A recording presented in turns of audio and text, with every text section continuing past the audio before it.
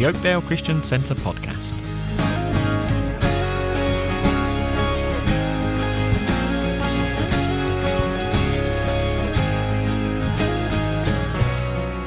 This is the 10th part in our series on the 7 churches from Revelation.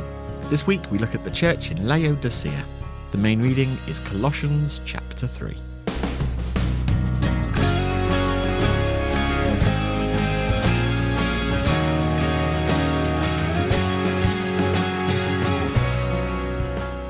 Well, we're at our last stop on the postal service. Like a half moon, we come round to the last church, Laodicea. And when we read this, we are really taken aback, really. We've gone through some churches with some real what we would count as grave sins. But the Lord leaves his sternest words to this church. In one sense, we would say, well, it didn't look too bad to me, but this is what the Lord thinks, how the Lord perceives and sees things, totally unlike we see things, of course.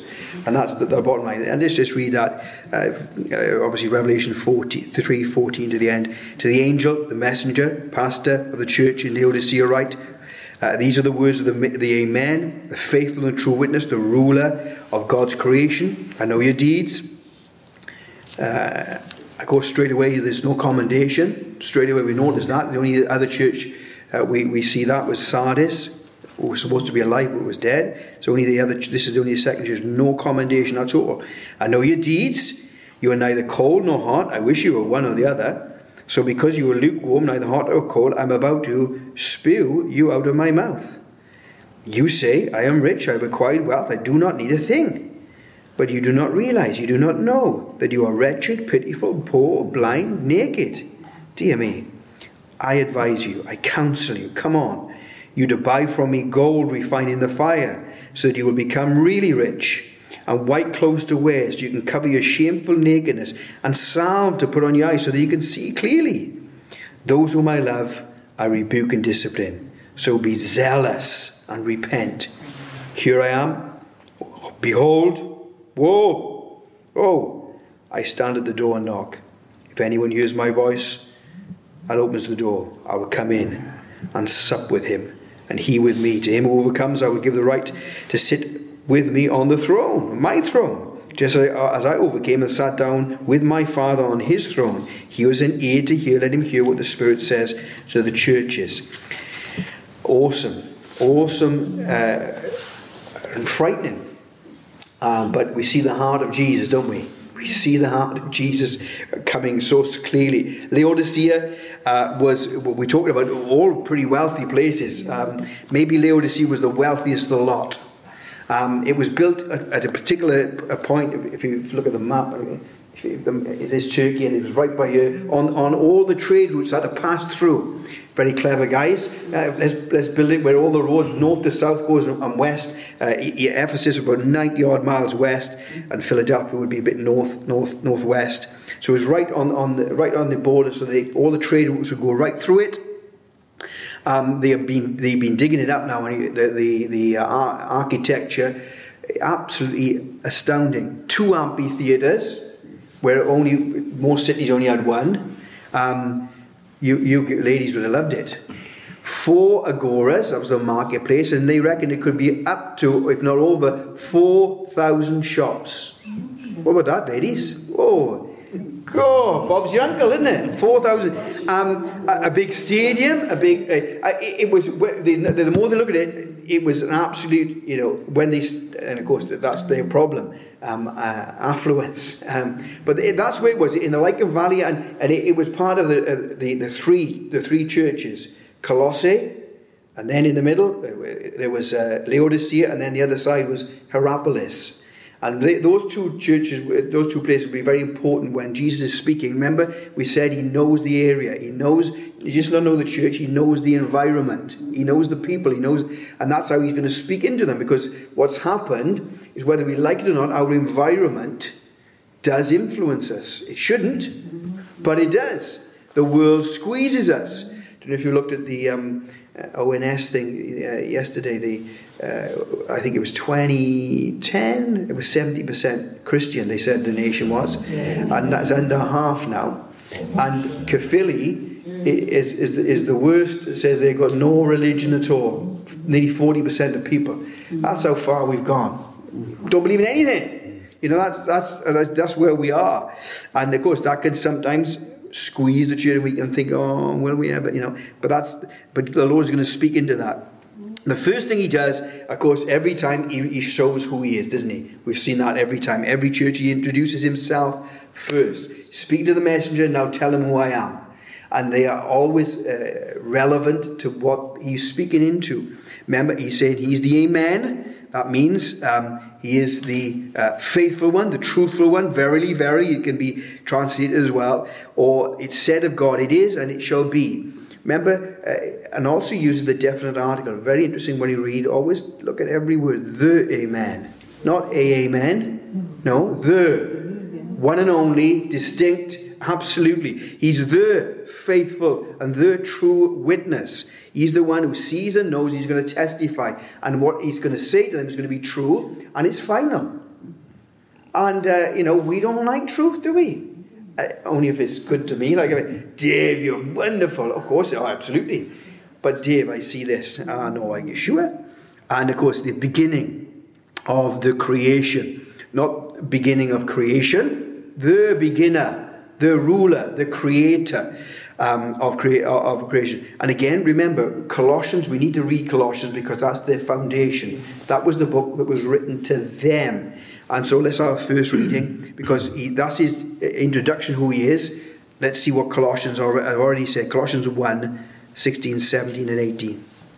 For by him all things were created, that are in heaven and that are on the earth, visible and invisible, whether thrones or dominions or principalities or powers. All things were created through him and for him.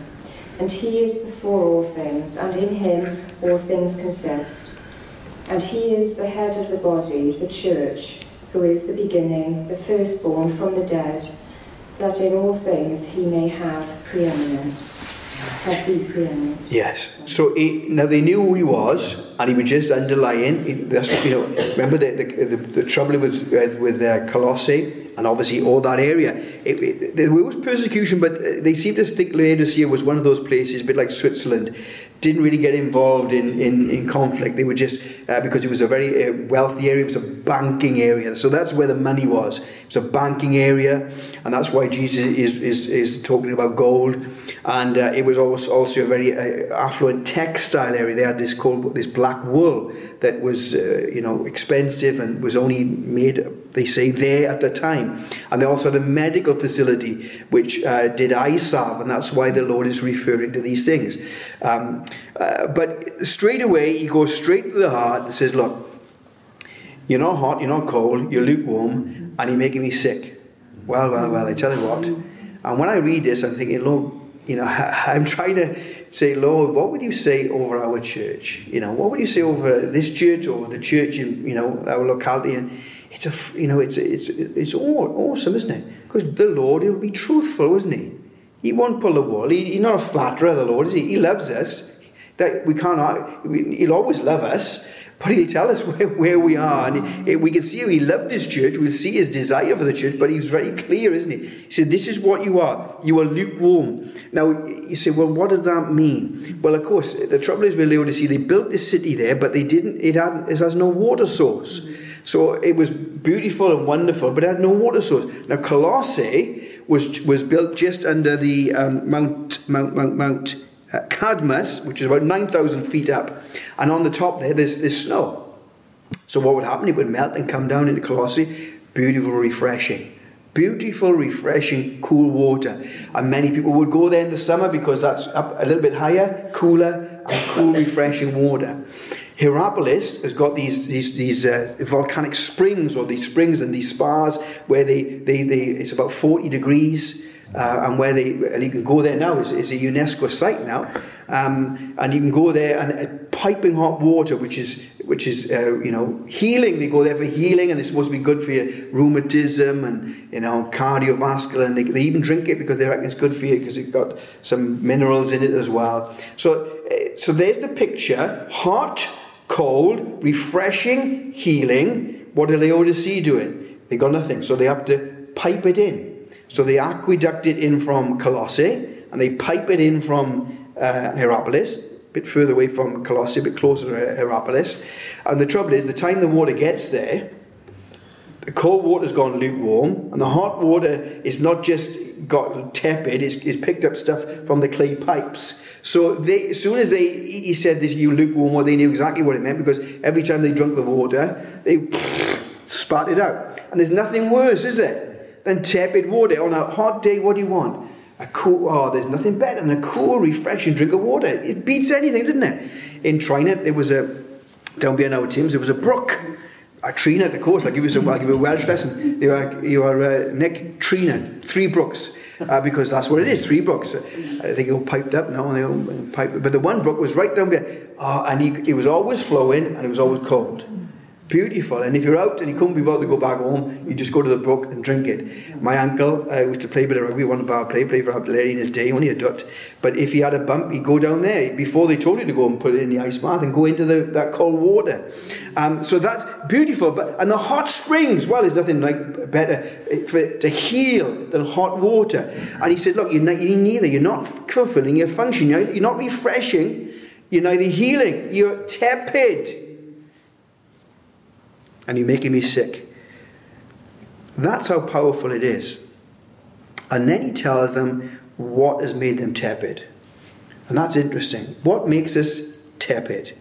Let's read a couple of verses, because this problem has never gone away. It's the problem with every generation, every people. You go to lands. I talked to our Mike with Romania in communism. The church was strong. They were faithful, because if you went to church, you had to be a Christian because you were going to be up against it. Western influences come in, affluence, money, and he says the church that his brother-in-law is in, the Baptist church, is religious. They just go and come. There's no life. There's no fire.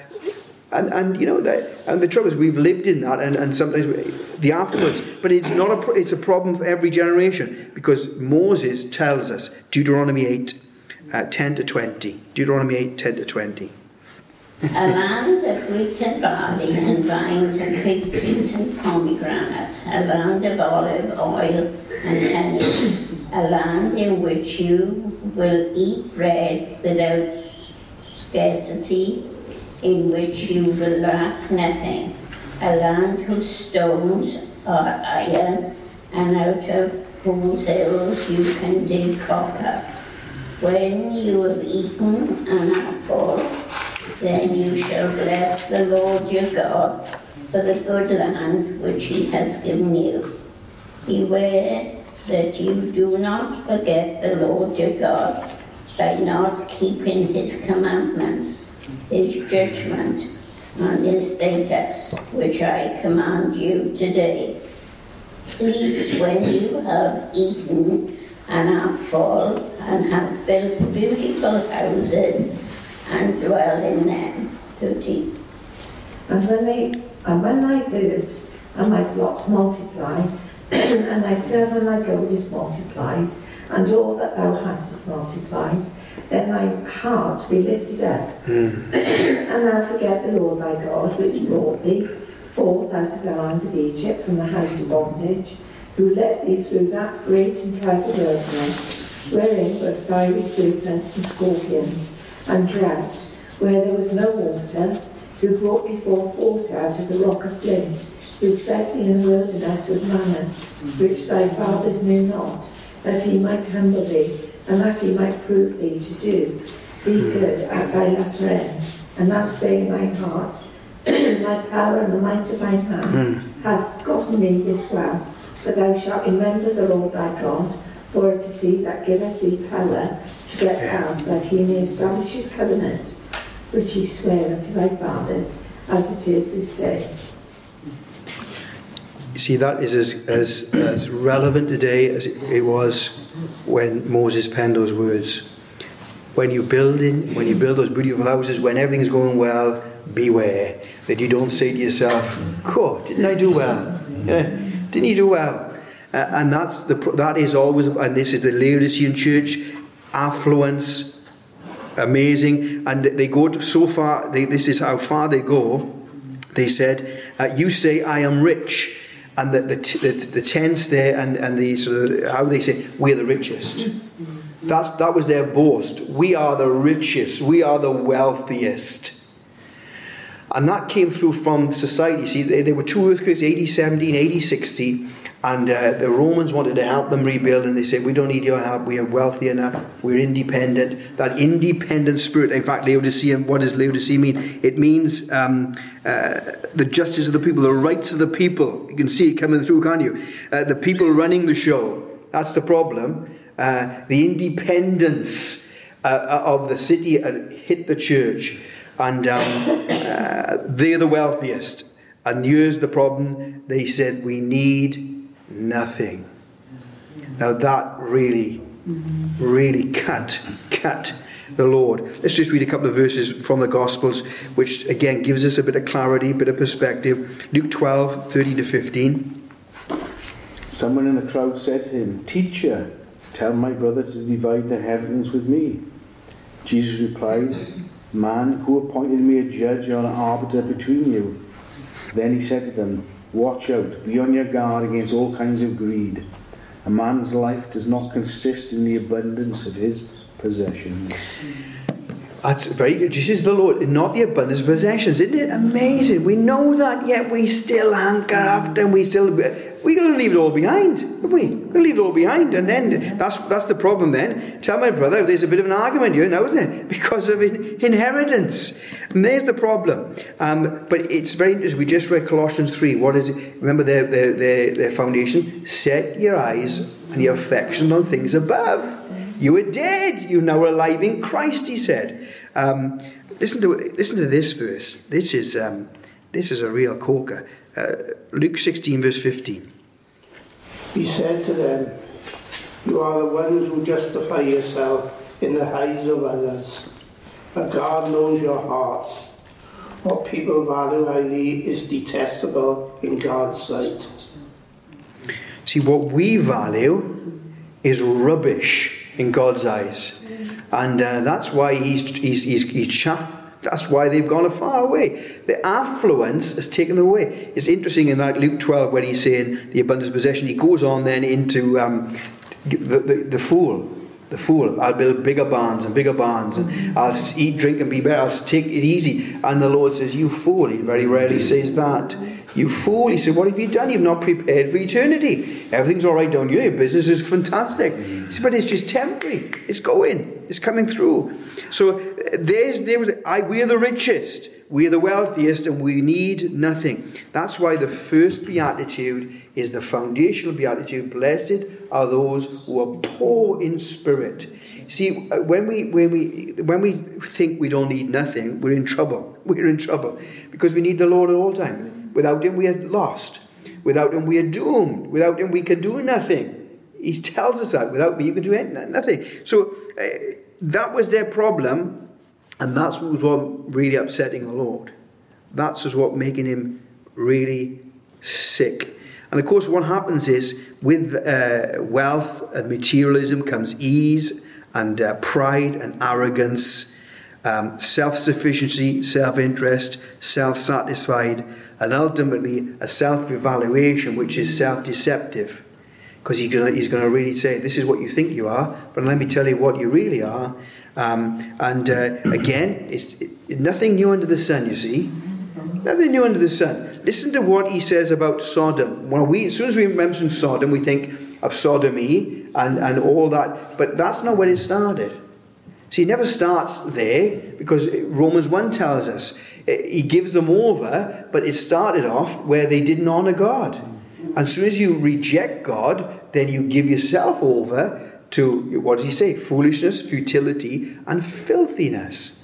So Sodom didn't start off with that sin that we know it. This is how it started. Ezekiel 16:49-50. Now this was the sin of your sister Sodom. She and her daughters were arrogant, overfed and unconcerned. They did not help the poor and needy. They were haughty and did detestable things before me. Therefore I did away with them, as you have seen. What did he say? Arrogance, haughty, self-interest. They didn't care about the other people, didn't care about the poor, and that came from a selfish heart. And what happened then? Then they did detestable things. But it came out from pride. Pride is the devil's trump card, isn't it? Because he knows about that. He says, oh Dave, yes, you are this and you are that. And let me just say, when God comes, he tells us what we really are. You say we are rich, we don't need a thing. Listen to this. But like can I say, but you do not know, you do not see. Same word know as in where Jesus says, I know. He knows, he sees it, he's acquainted with it. He said, you do not know whether you're what? And he rattles it out. You're wretched. You're distressed. You're callous even. You're miserable. You're pitiable. You're poor. Same word as Paul. You're beggars, really. You go around in all the designer gear. You've got the biggest house. You've got this and that. But you're poor. You are blind. And you are naked. Now, if you were sitting in the church and you were, just imagine, come Sunday and we're pretty self-satisfied, aren't we? And then the Lord sends this message to us. You think you're this, but you're not. You're wretched, pitiful, miserable, poor and blind and naked. I tell you what, I don't know about you, but they're shaking in their boots, or they should have been. Absolutely should have been. And then he says, now let me just, come on, I want to counsel you. See, now the Lord is telling us clearly, remember he always is clear, but he always gives us the way out, doesn't he? Remember that he's given us the criticism, the censure, but he gives us the way out. What's the word we used? I'll come back to that. Counsel you, I advise you. There's the counsel, that's the one I'm looking for. The counsel of the Lord. Now buy from me. Stop going to those shops, getting things of the materialism, that's the world and the materialism, and come and buy from me. Buy that which will last for eternity. Perspective. He's trying to change the perspective. Gold, not that so, but is refined in the fire. We understand refining. Refining purifies, pure, and it's going to last, because when you refine it, it hardens it. It's going to last. He said, now come buy from me that which is of eternal value. Now come and put white raiments on. Now you go around with the lovely black wool garments. He said, no, it's time to put on the righteousness of the Lord, white garments from me. And anoint your eyes with eye salve. And again, they used to come to this place. I haven't really looked into what it was. It's difficult to find out. It's collyridium, it is. And they say that it's a good lubricant for the eyes, so whether they are dry eyes and it sometimes a decongestant, so it does make red eyes go white. It narrows the blood vessels. Either way, it was famed for that. And that's why he uses those three different, the banking, the textile and the medicine, to say, look, you're going to the world for this, you need to come to me. Natural, supernatural. Natural, eternal, spiritual. He said, now come. He said, you've invested in that. All your money's in that. All your time is in that. And you see, that is irrelevant. Come now. He said that their perspective had to be changed. And our perspective always needs to be recalibrated, doesn't it? 2 Corinthians 4, 17, 18. For our light affliction, which is but for a moment, is working for us a far more exceeding and eternal weight of glory. While we do not look at the things which are seen, but at the things which are not seen. For the things which are seen are temporary, but the things which are not seen are eternal. Get your sight right, isn't it? See, one of the things that robs us of our love for the Lord is a wrong focus, isn't it? When we take our eyes off him, we've got to love something, we've got to worship something, we've got to give our lives to something. And of course, we looked at that and what robs us of that real love, forgetfulness, of course. We just read that. Being full and satisfied. Oh, yes. A wrong focus and just a waywardness of and filthiness. The Bible says in the last days, lawlessness will abound and the love of remorse will grow cold. We looked at that before as well. So that's the challenge of, he said, look, get your eternal, come to me. And that's their problem. They'd forgotten who they were. Colossians says, you've died, now you're hid with Christ. Christ is in you. You're in Christ. And they'd forgotten that.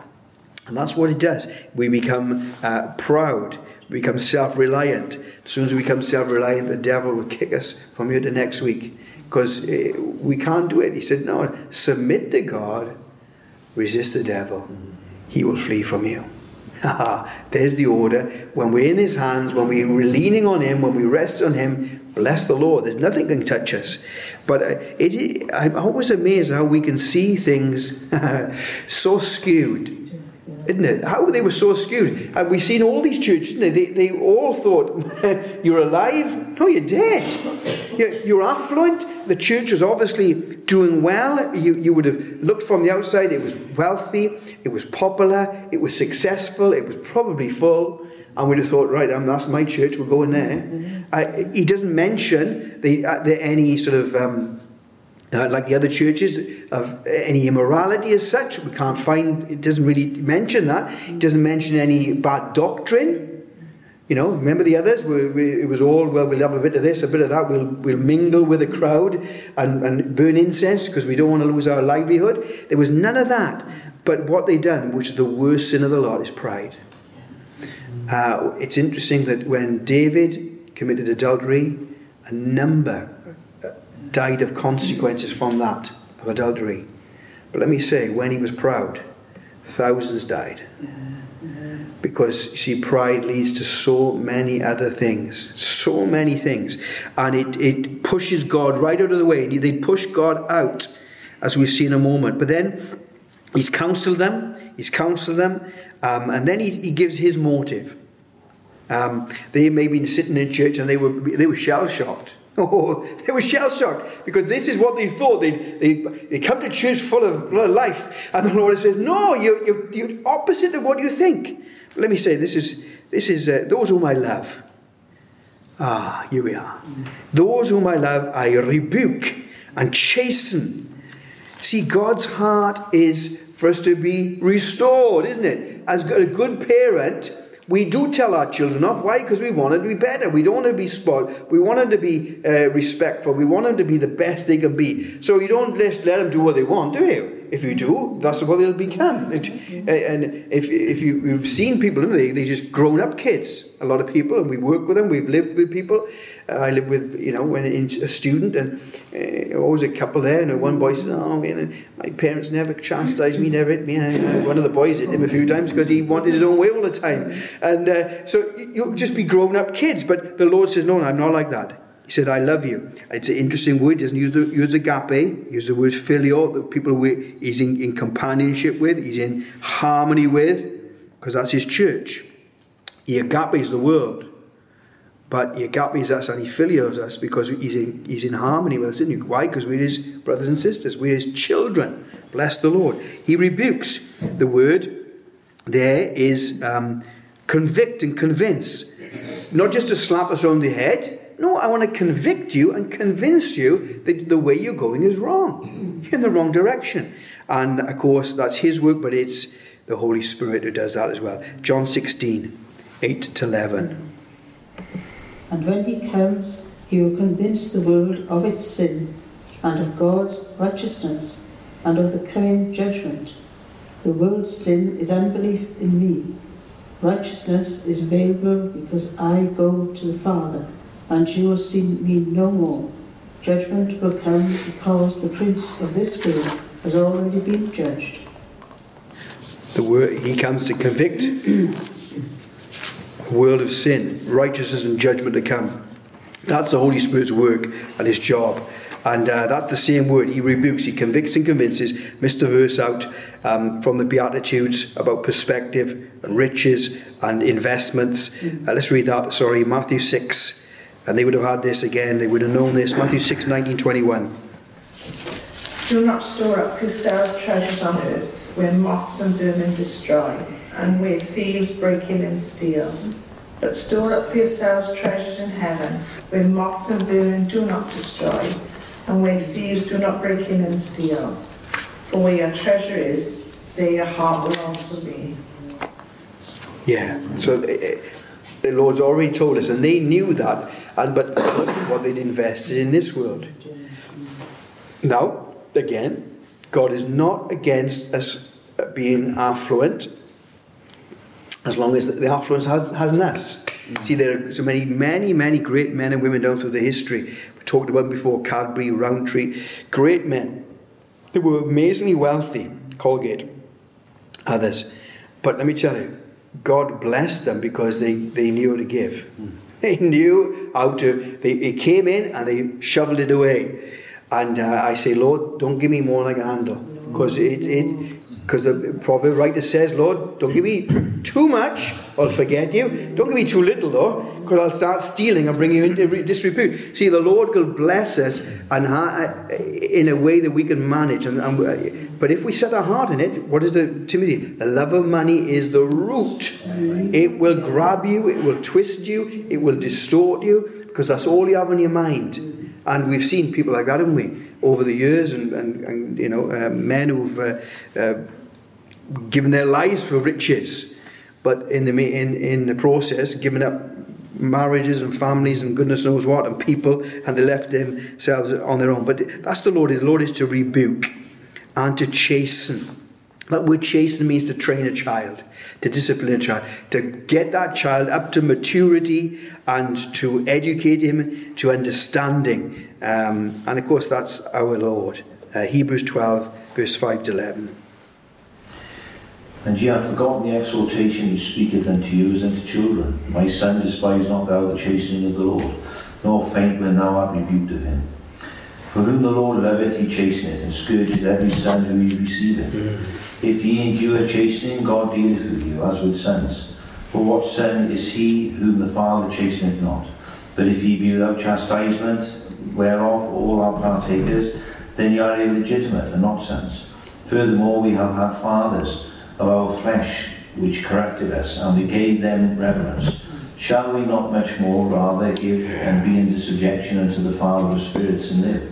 For they verily for a few days chasten us after their own pleasure, but he for our profit, that we might be partakers of his holiness. Now no chastening for the present seemeth to be joyous, but grievous. Nevertheless afterward it yieldeth the peaceable fruit of righteousness unto them which are exercised thereby. That's our Father. He is a good Father. He will not allow us to go down the wrong direction without challenging us and chasing us and rebuking us and convincing us. That's why the Holy Spirit is there. We know that when we've done something, said something, he jars us, he convicts us. But if we don't listen, you know, there's a partial hardening, and that voice becomes quieter, isn't it, and more distant. We've got to listen to him and say, Lord. And this church was, I suppose, shell-shocked, but the Lord was doing it for a great purpose, a real purpose. So he says, I rebuke you now. This is your response. Be zealous. Be earnest. Be on absolute... A zealot was an uncompromising partisan, wasn't it? There was no, let's negotiate. No negotiation with a zealot. He was absolutely committed. 100%. He was on fire. And that's what the Lord has said. Now, in Romans 12, when he says, give your life to the Lord, he goes to all the qualities. He says, be always boiling at a boiling point. Be always fervent for the Lord. And repent. Of course, again, strange we've got caught up. Repentance is a lifestyle. It's not a once in a lifetime thing. It's a process. Why? Because repentance means to change a direction, to be convinced and change. And we've got to do that all the time, because one minute we think something is right, and then the Lord says, no, dear, that's not the right way to think. And so we've got to repent. And out of the 7 churches, 5 of the churches are called to repent. So when people say, oh, no, repent. No, yeah. It's a direction change all the time, because we're always veering away. Bring us back. But there's an earnestness about it, and that which we are caught up with. He said, get caught up with me. That which you've ploughed into the world, into your investments, into the worldly things, now plough into the kingdom. 2 Corinthians 7, 10 to 11. Godly sorrow brings repentance that leads to salvation and leaves no regret, but worldly sorrow brings death. See what this godly sorrow has produced in you. What earnestness, what eagerness to clear yourselves, what indignation, what alarm, what longing, what concern, what readiness to see justice done. At every point you have proved yourselves to be innocent in this matter. Great verses. Godly repentance. It caused the Corinthian church to wake up, and they said, what earnestness, what zeal, they wanted to put things right.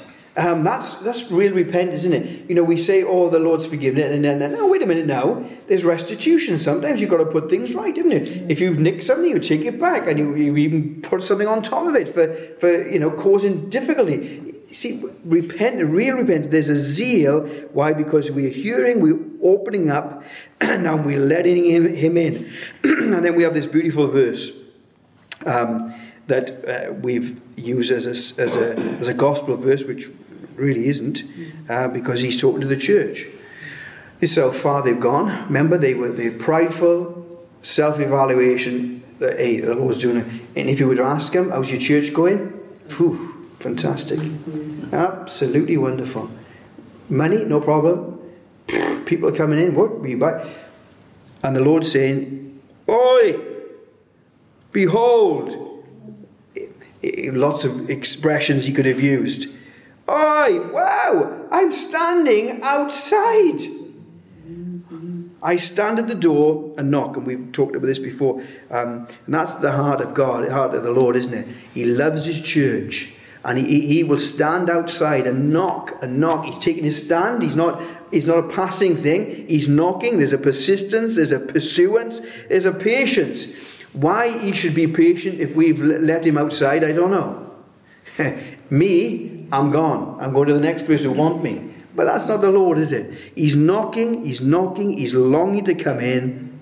And I love this because it is not exclusive. If the pastor opens the door, I will come in. No. If the men open the door, no. If the women, no. If anyone who hears and opens the door is honest enough, that's what it is, openness, isn't it? Lord, you're outside, come on, come in. I will come in. And then there's that beautiful verse, we looked at that word before, to sup, that third meal of the day. Not breakfast, in and out, not lunch, what you ate in the middle of your job, you didn't come home, did you? Or you packed lunch? No, it was the evening meal, where you came and you rested and you talked over the day, unhurried, unrushed day, no TV in those days. You sat down, you ate your meal and talked and communed and were intimate with each other. And he said, that's what I want. That's what I want. Not be outside. Not for you to run your programs. Not for you to be wealthy and not to think you're successful in the world's eyes, in your eyes. And they can be one and the same, sadly, sometimes. He said, but what do I think? What do I think?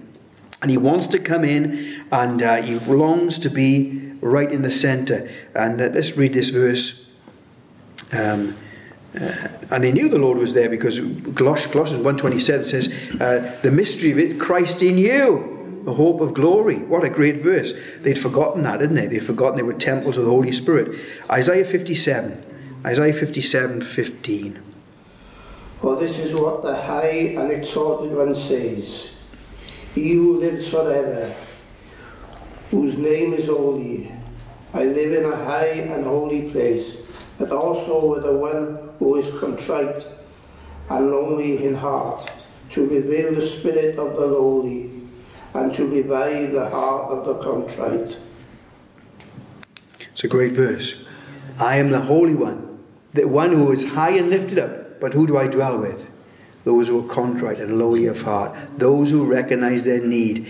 This church didn't recognize their need. They said, we need nothing. And that's an awful place to be, but we need nothing. But he said, thankfully, their condition was not incurable. and was reversible. That's good news, isn't it? Bless the Lord. But it was a precarious position because he said, look, I'm about to spew you out. Come on, now see your situation, hear the word of the Lord, be honest, and let me in. Let me in. And that's a wonderful, awesome word from the Lord, isn't it? And when we see all these churches, the Lord is so honest and open. He knows them. And the sad thing with it, and I say, Lord, don't, is when we can't see ourselves as the Lord sees us. And sometimes we don't want to see, do we? That's the problem. That's the bottom line. It isn't just having the wrong perspective because we see as the world sees, and this is what the world says is what you should have, and if you've got this, you'll be successful and happy.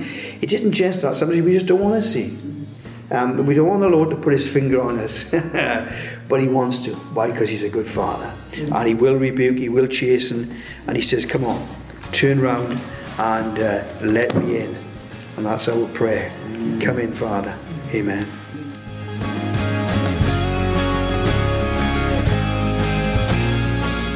We hope you've enjoyed this episode.